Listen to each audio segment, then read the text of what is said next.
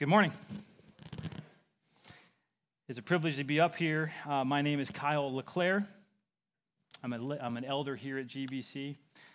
If you were expecting Rick was scheduled to have today off, and so I am like the fourth string quarterback, maybe the fifth string. So we'll see how that turns out here later as this message continues. But if you were looking forward to the continuation to the Gospel of Matthew, come back next week, and you continue to hear that.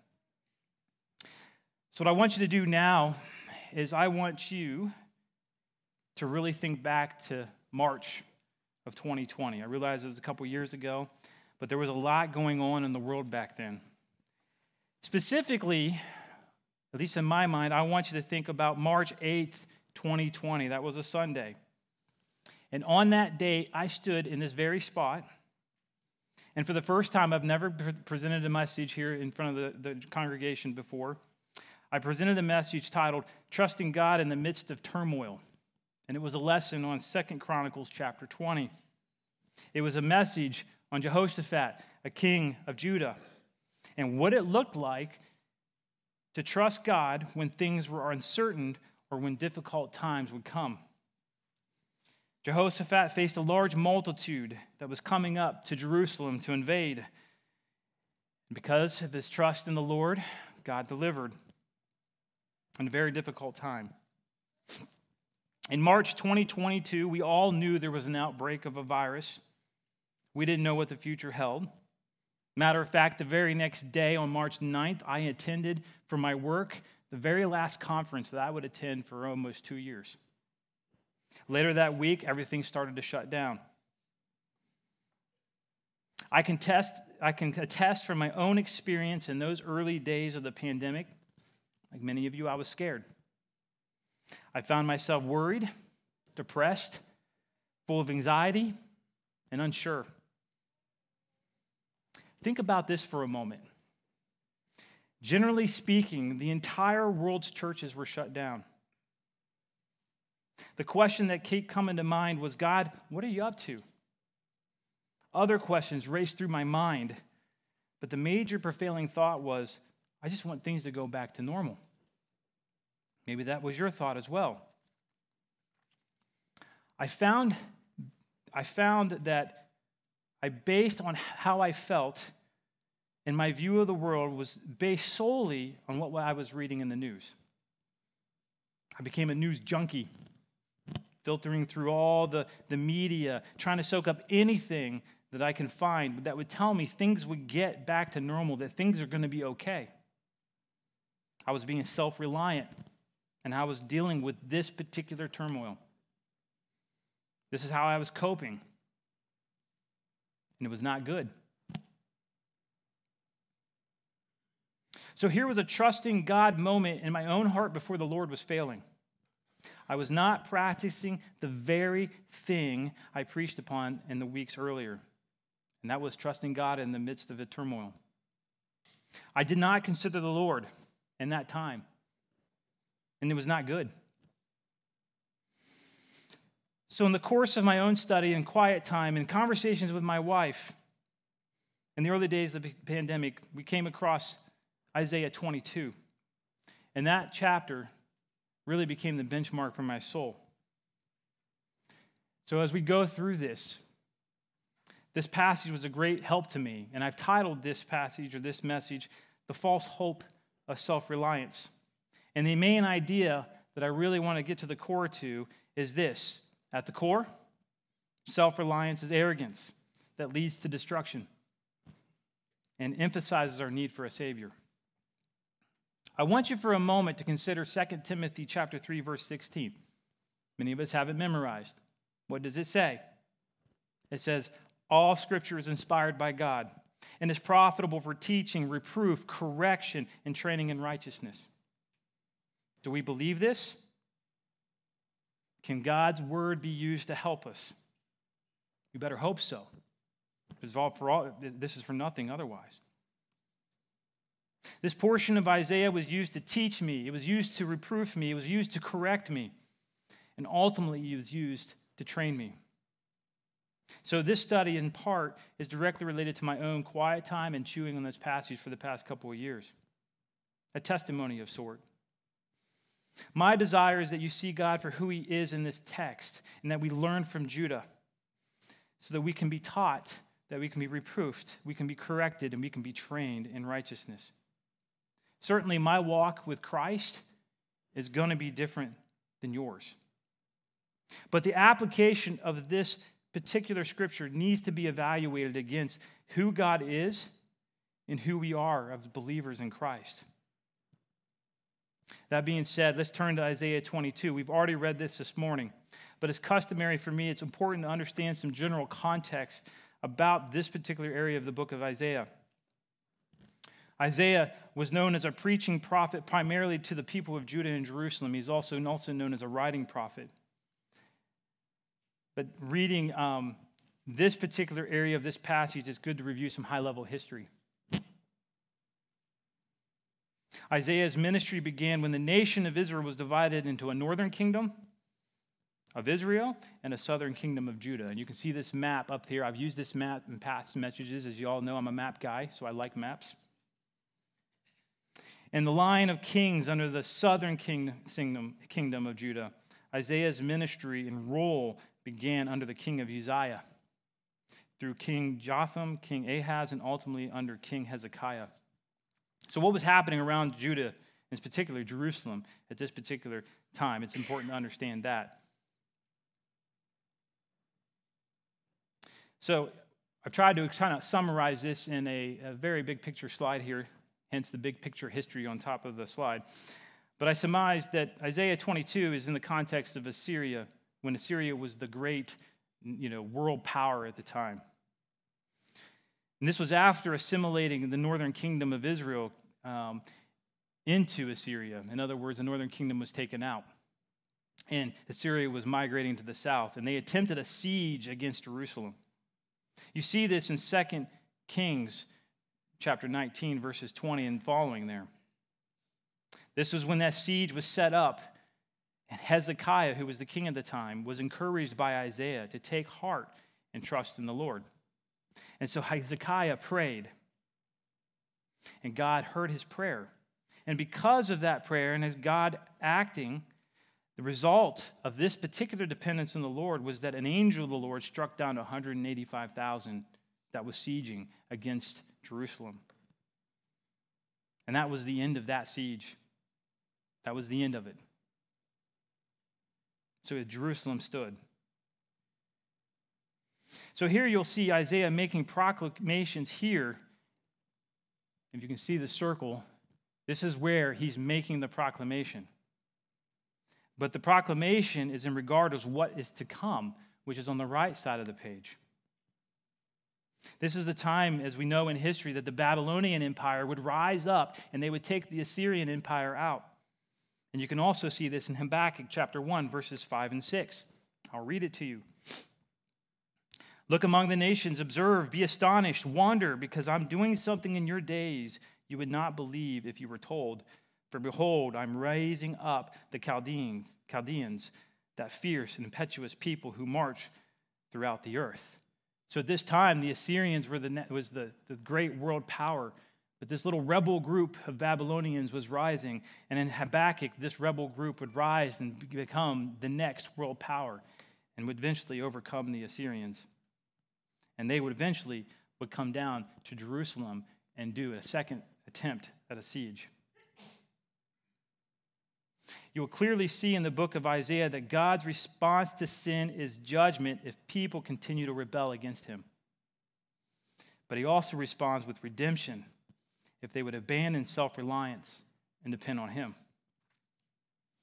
So interesting enough, leading up to chapter 22 and around chapter 22 and even after 22, you'll see judgments proclaimed against the nations, including Assyria, Philistia, Moab, Egypt, Ethiopia, and including Babylon, other nations and towns around Jerusalem, and ultimately the judgment of the earth.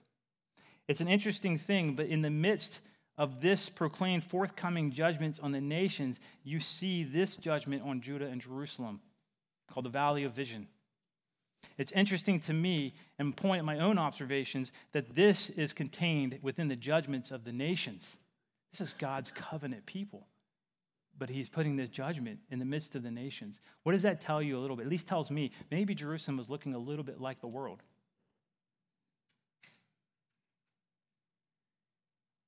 As we look at verse 1 of chapter 22 of Isaiah, you can see Isaiah begin with a header statement, the oracle concerning the valley of vision.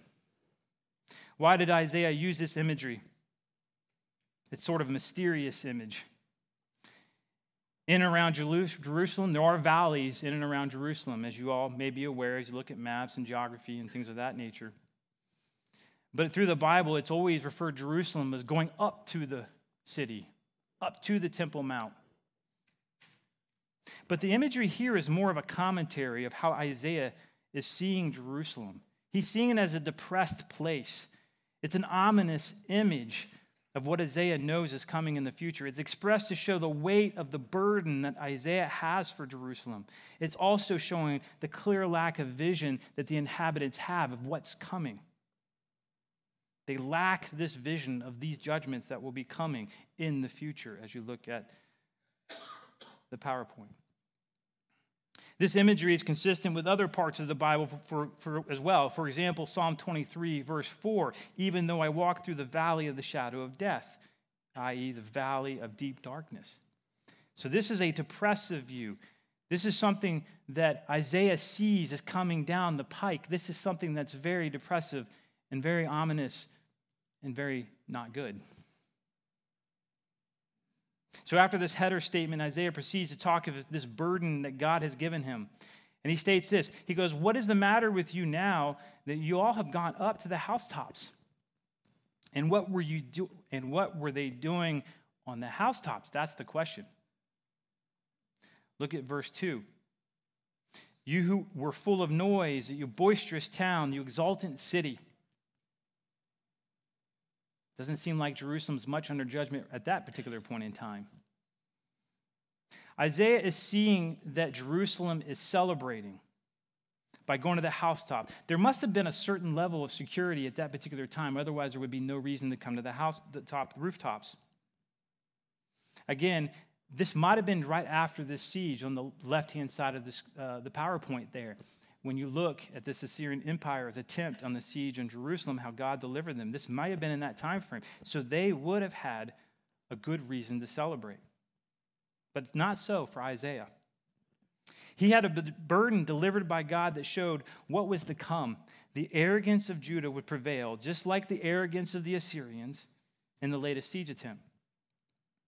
It is important to note in prophetic language that this wording from now and then also project into the future, it's seamless in the passages many times. The gears are changing or turning very slowly, and you're going from current to future as you go through the text, and here is no different. So you'll see in the end of verse 2, your slain were not slain with the sword, nor did they die in battle.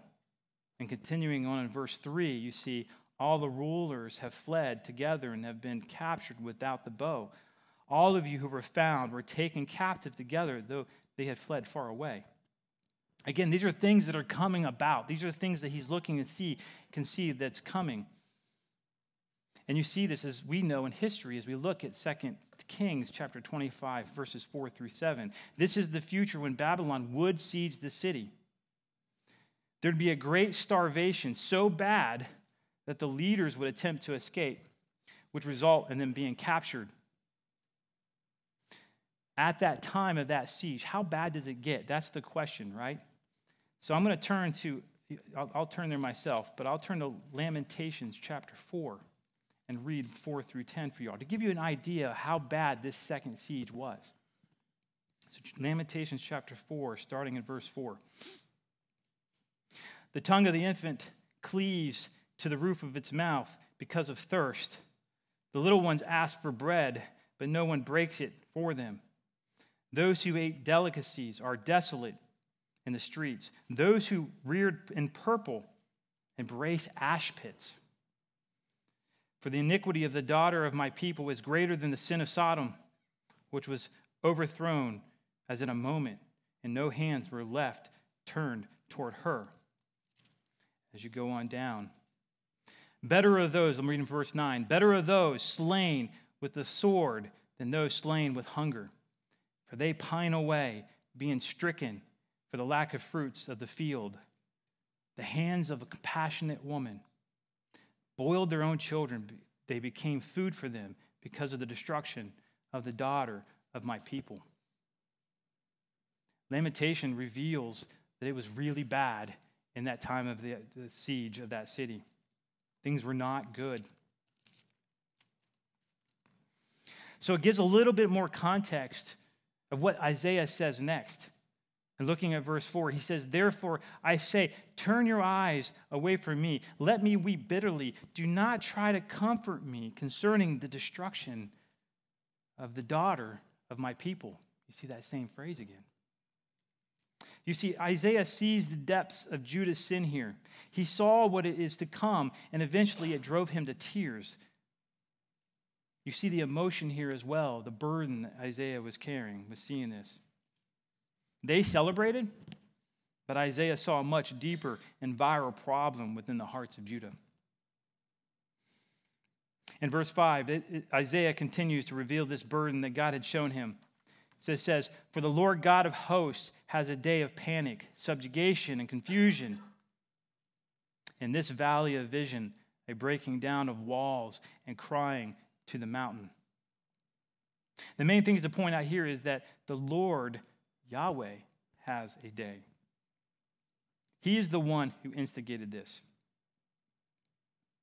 In this depressive oracle, in the valley, there's a breaking down of walls and a crying to the mountains. And it just gets worse. In verse 6, it says, "Elam took up the quiver with the chariots, infantry, and horsemen, and Kir uncovered the shield." It's a little unsure why Isaiah, through this vision, mentioned these specific enemies. One thing it's surmised is, and just to give you a little more context, Elam is actually east of the Persian Gulf, further away. It's a very far enemy. They were allied with the Assyrians, and Kir was very much closer. Not sure exactly where that location was, but they also participated with the Assyrians as well. The best that I can surmise is Isaiah is showing in the future, it's going to be like you just recently saw. And you're going to have enemies far and near at your gates. You read that in verse 7 and 8. "Then your choicest valleys were full of chariots, and the horsemen took up fixed positions at the gate. And he removed the defense of Judah."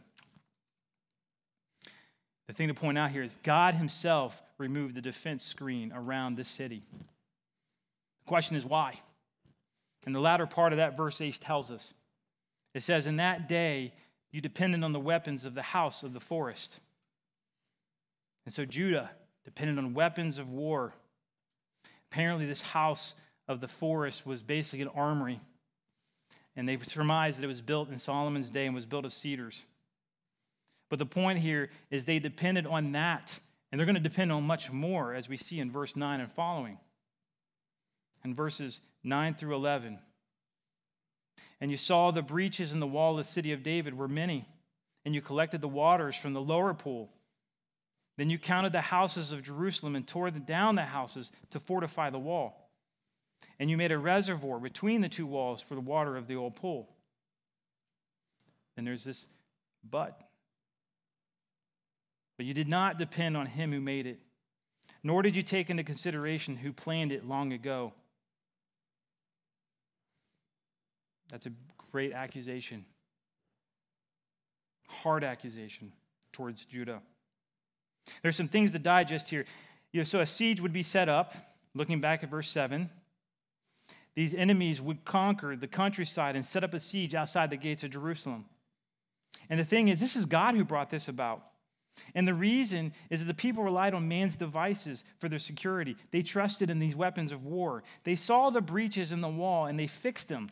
They counted the houses and tore them down.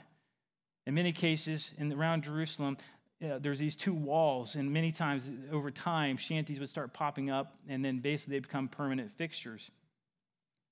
And for the immediate need, these houses were removed, and the annular space was flooded, and that served two purposes, basically. One was a moat of sorts, okay, very adequate defense, but the other one was provided water reserves. Anytime you're up against a siege, water becomes the most important thing that you need to reserve. They depended on these perceived adequate moves and trusted in these defenses rather than the Lord. Again, this is Isaiah looking ahead of what's to come. For myself personally, in my own walk and where I was struggling at that particular time in that March, April 2020 timeframe, this is where these verses hit me straight in the face. Just boom, came alive for me. What was I relying on? Myself? Man's devices? By me searching the internet, looking for good news or something to give me just a little bit of hope, I was not taking into consideration him who planned it long ago. I was relying on myself, trying to navigate this difficulty on my own. And that may be where some of you are today. I can attest there's those in this room who's had major difficulty, and they've excelled at trusting God, even when things are very, very difficult. And I praise God for you, and I hear the stories, and it's an encouragement to me. And you know what's interesting, as I was struggling through this, the thing that kept coming back to is it was not satisfying. All this worry, this anxiety, searching, looking in the internet, and all these things were trying to find a little bit of hope. It was a snowball effect. It just kept getting worse and worse and worse. And anxiety kept getting worse and worse. And the result is there was no joy. Ask my wife. There was no joy at that time for me. I was not looking like a believer in Christ. And this is even in light after 2 or 3 weeks after I preached that sermon on trusting God in the midst of turmoil. So here's the accusation against the inhabitants of Jerusalem. They didn't consider him who planned it long ago. This was Isaiah. This is what Isaiah saw coming. Definitely a valley. But you know what? In these times of judgment, in these hardships, when maybe we don't do things right, at least scripturally, when we look, there's always a call to repentance, as we'll see in the next verse. And you look at verse 12. The Lord God of hosts called you to weeping, to wailing, to shaving the head, and wearing sackcloth. In Scripture, there's always a call to repentance when there's a judgment. A call to reconcile before the Lord, and here is absolutely no different. A good example of this, and I taught this in the high school group just this past Sunday, is Nehemiah chapter 9. This is after the siege of Babylon is successful, and they are exiled. This Judah is exiled and mixed with Babylon. And then after a time, God brings the remnant back to Jerusalem under Nehemiah to build the walls. And what you find is Ezra begins to read the word of God before the congregation. And this congregation was saddened, and they went before the Lord and repented. And you see this very similar language: shaved heads and sackcloth. So there was a call to repentance. Yet Isaiah looked ahead and saw that it would not be heeded. In verse 13, you see the complete opposite of repentance. Instead, there was gaiety and gladness. They would not repent. They could not save themselves. That's the result of their own self-reliance. They saw that. But nothing else would. It still did not bring them back to depend upon the Lord. They would trust in man's devices and not what the word of the Lord was telling them or had told them. As you go further down in verse 13, there was a killing of cattle, slaughtering of sheep, eating of meat, and drinking of wine. And then they say, "Let us eat and drink, for tomorrow we may die." It just shows you the hope that they lacked. They knew the outcome of their own self-reliance. And there was a killing of cattle and a slaughtering of sheep. These are the very valuable instruments that God has given them for sustenance. In other words, sheep brings you wool. So that's a sustaining element that would sustain them. Cows bring you milk. And so there was no hope. So they killed the cows and they slaughtered the sheep. And their attitude was, "Let us drink, for tomorrow we may die." There's a hopelessness there. They did not look for God for deliverance. This self-reliance left them with no hope, but they still did not repent before the Lord. They hardened their heart and slaughtered the very animals that were valuable, repeating that again. You see this, let's eat and drink, for tomorrow we will die. You see this in 1 Corinthians chapter 15, verse 32. As Paul is addressing those that regarding the resurrection.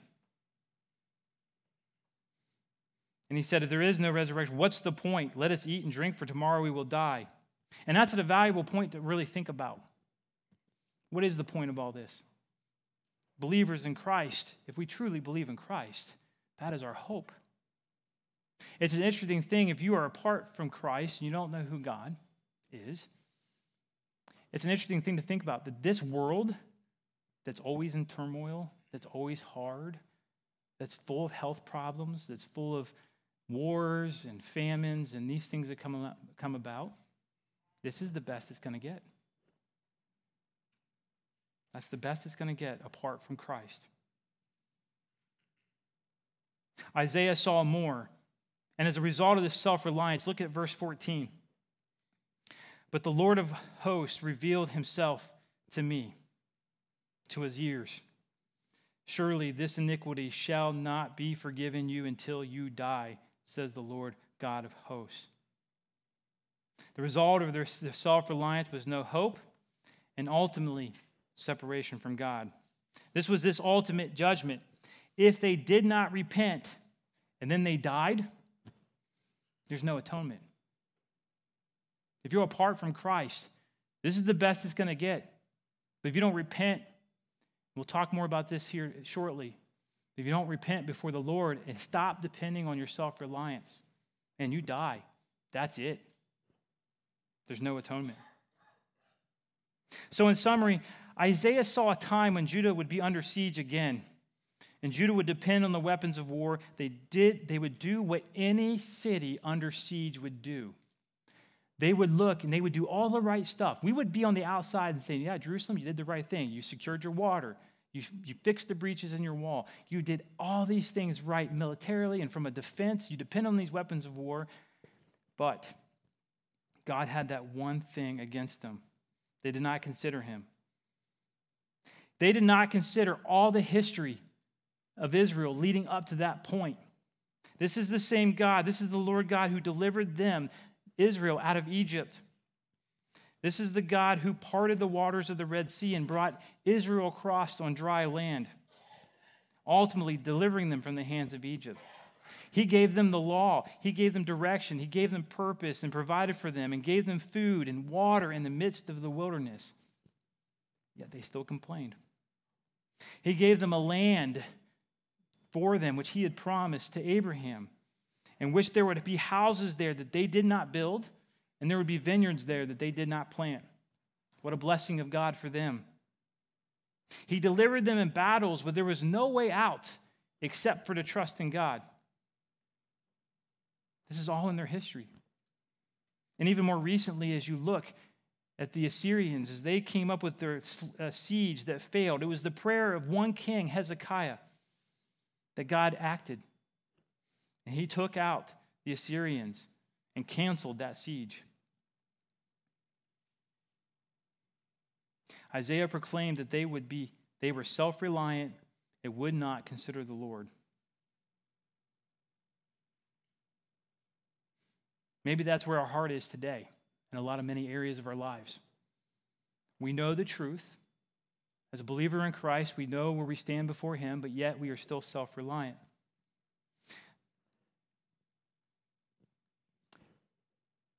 As we go through the application and look at what this passage means, how does this passage work? There's some applications that might be helpful. These are some that were helpful to me. But during your own studies, you may have other applications.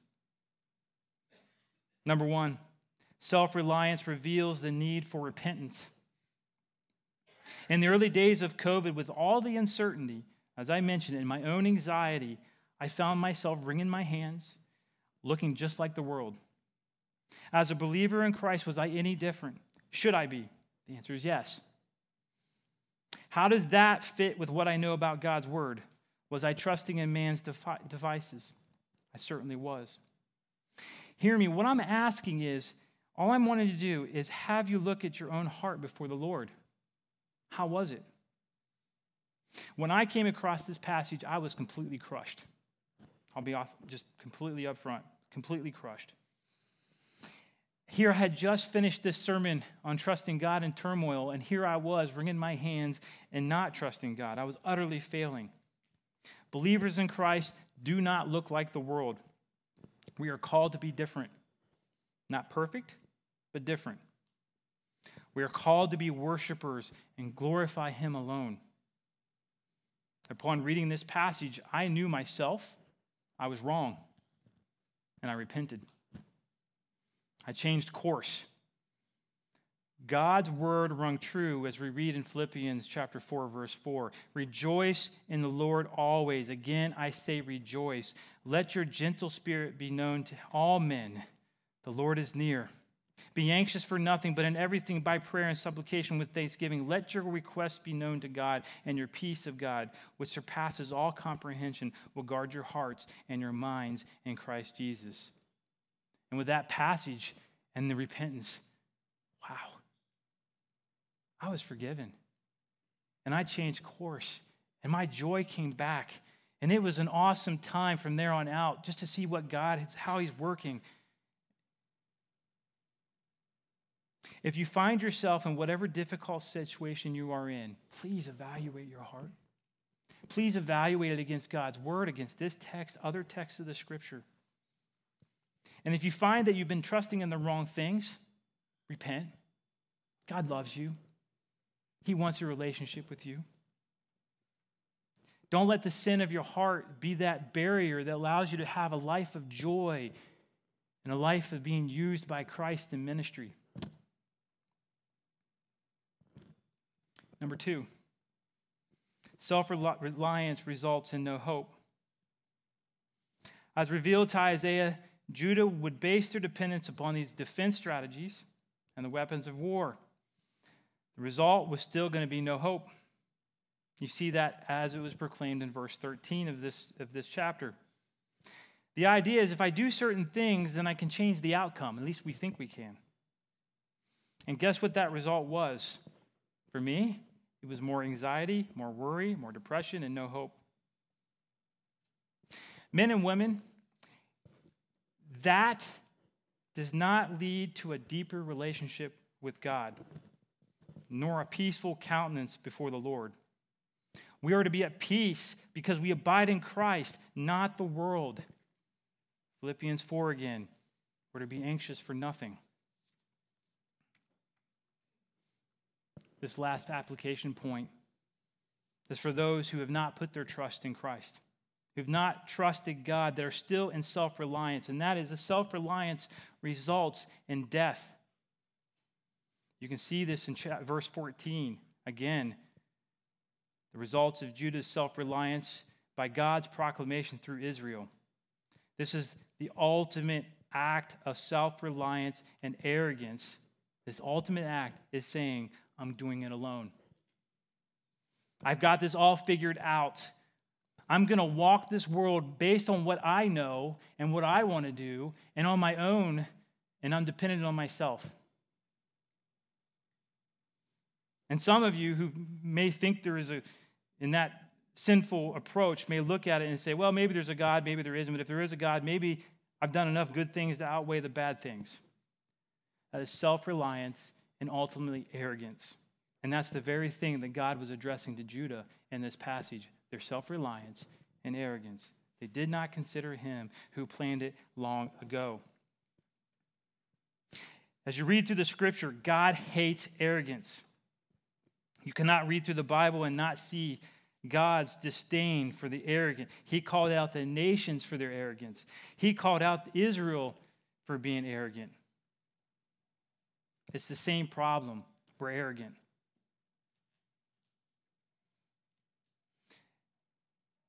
Your self-reliance, repeating it again, is the ultimate act of arrogance that leads to death. A destination to hell, separated from a holy God for eternity. And God is full of mercy. He's full of grace and forgiveness. Are you really those who don't trust in Christ alone? Are you really going to stand there on your own arrogance and try to do this on your own. The Bible says very clearly in Romans 3:23, "For all have sinned and fallen short of the glory of God." I always love this illustration. It's not my illustration, but it's one I've heard, where you and I may stand on one side of the James River. We throw rocks across the James River, trying to get to the other side. More than likely, you will throw farther than me. But the point is, we both miss the mark. We both miss the mark, and we both fall short of the glory of God and his holiness. The Bible also says in Romans 6:23, "The wages of sin is death, but the free gift of God is eternal life in Christ Jesus our Lord." The Bible is very clear. This free gift is because of Christ going into the cross and being the propitiation. That's the satisfaction of God's wrath on your account. He satisfied this holy God's wrath, this judgment that was against you. You were enemies of God. And if you're apart from Christ, you are an enemy of God.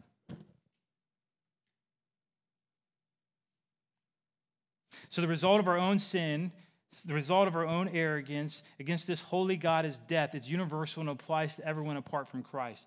Then you go and read Ephesians chapter 2, my favorite chapter in the New Testament.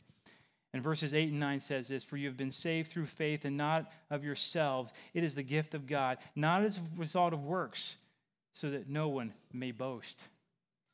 It strips the arrogance all out of it.